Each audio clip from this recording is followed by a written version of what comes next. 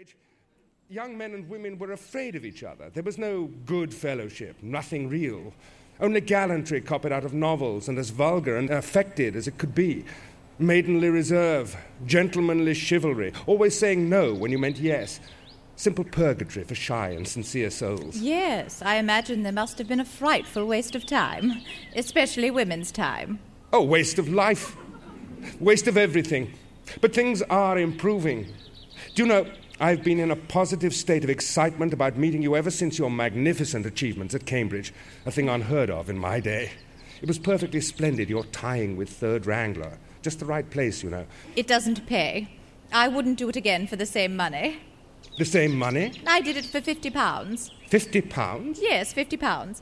Oh, perhaps you don't know how it was. Mrs. Latham, my tutor at Newnham, told my mother that I could distinguish myself in the mathematical tripos if I went in for it in earnest. The papers were full just then of Philippa Summers beating the senior wrangler. You remember about it, of course. Yes. Well, anyhow, she did.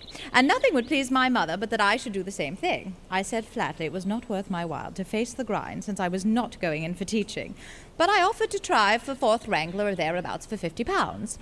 She closed with me at that after a little grumbling. I was better than my bargain. But I wouldn't do it again for that. 200 would have been nearer the mark. Lord bless me, that's a very practical way of looking at it. Oh, did you expect to find me an unpractical person? But surely it's practical to consider not only the work these honours cost, but also the culture they bring. Culture? My dear Mr. Praed, do you know what the mathematical tripos means?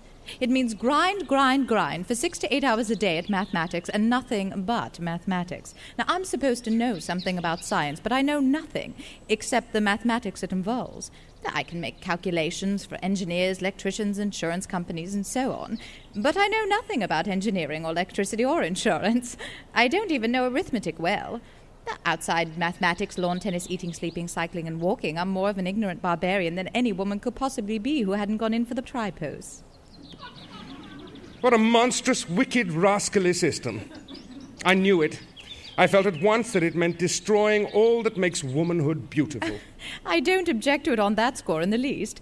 I shall turn it to very good account, I assure you. Oh, in what way?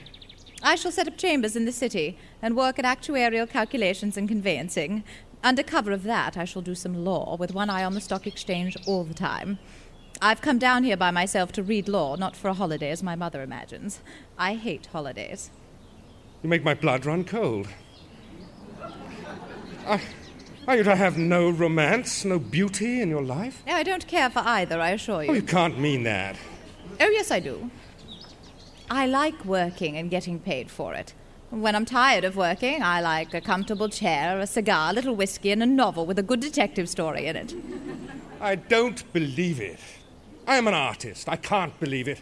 I refuse to believe it. It's only that you haven't discovered yet what a wonderful world art can open up to you. Yes, I have. Last May, I spent 6 weeks in London with Honoria Fraser. Mamma thought we were doing a round of sightseeing together, but I was really at Honoria Chambers in Chancery Lane every day, working away at actuarial calculations for her and helping her as well as a greenhorn could. In the evenings, we smoked and talked, and I never dreamt of going out, except for exercise. And I never enjoyed myself more in my life. I cleared all my expenses and got initiated into the business without a fee into the bargain. But bless my heart and soul, Miss Warren, do you call that discovering art? No, wait a bit. That wasn't the beginning. I went up to town on an invitation from some artistic people in Fitzjohn's Avenue. One of the girls was a Newnham chum. They took me to the National Gallery. Ah. And to the opera. Good. And to a concert where the band played all the evening Beethoven and Wagner and so on. Oh, I wouldn't go through that experience again for anything you could offer me. I held out for civility's sake until the third day. And then I said plump out that I couldn't stand any more of it, and I went off to Chancery Lane. Now you know the sort of perfectly splendid modern young lady I am. How do you think I shall get on with my mother? Well, I hope... It's not so much what you hope as what you believe that I want to know. Well, frankly, I'm afraid your mother will be a little disappointed. Not from any shortcoming on your part, you know. I don't mean that, but you are so different from her ideal. Her what? Her ideal. Do you mean her ideal of me? Yes. What on earth is it like? Well, you must have observed, Miss Warren, that people who are dissatisfied with their own bringing up generally think that the world would be all right if everybody were to be brought up quite differently. Now, your mother's life has been...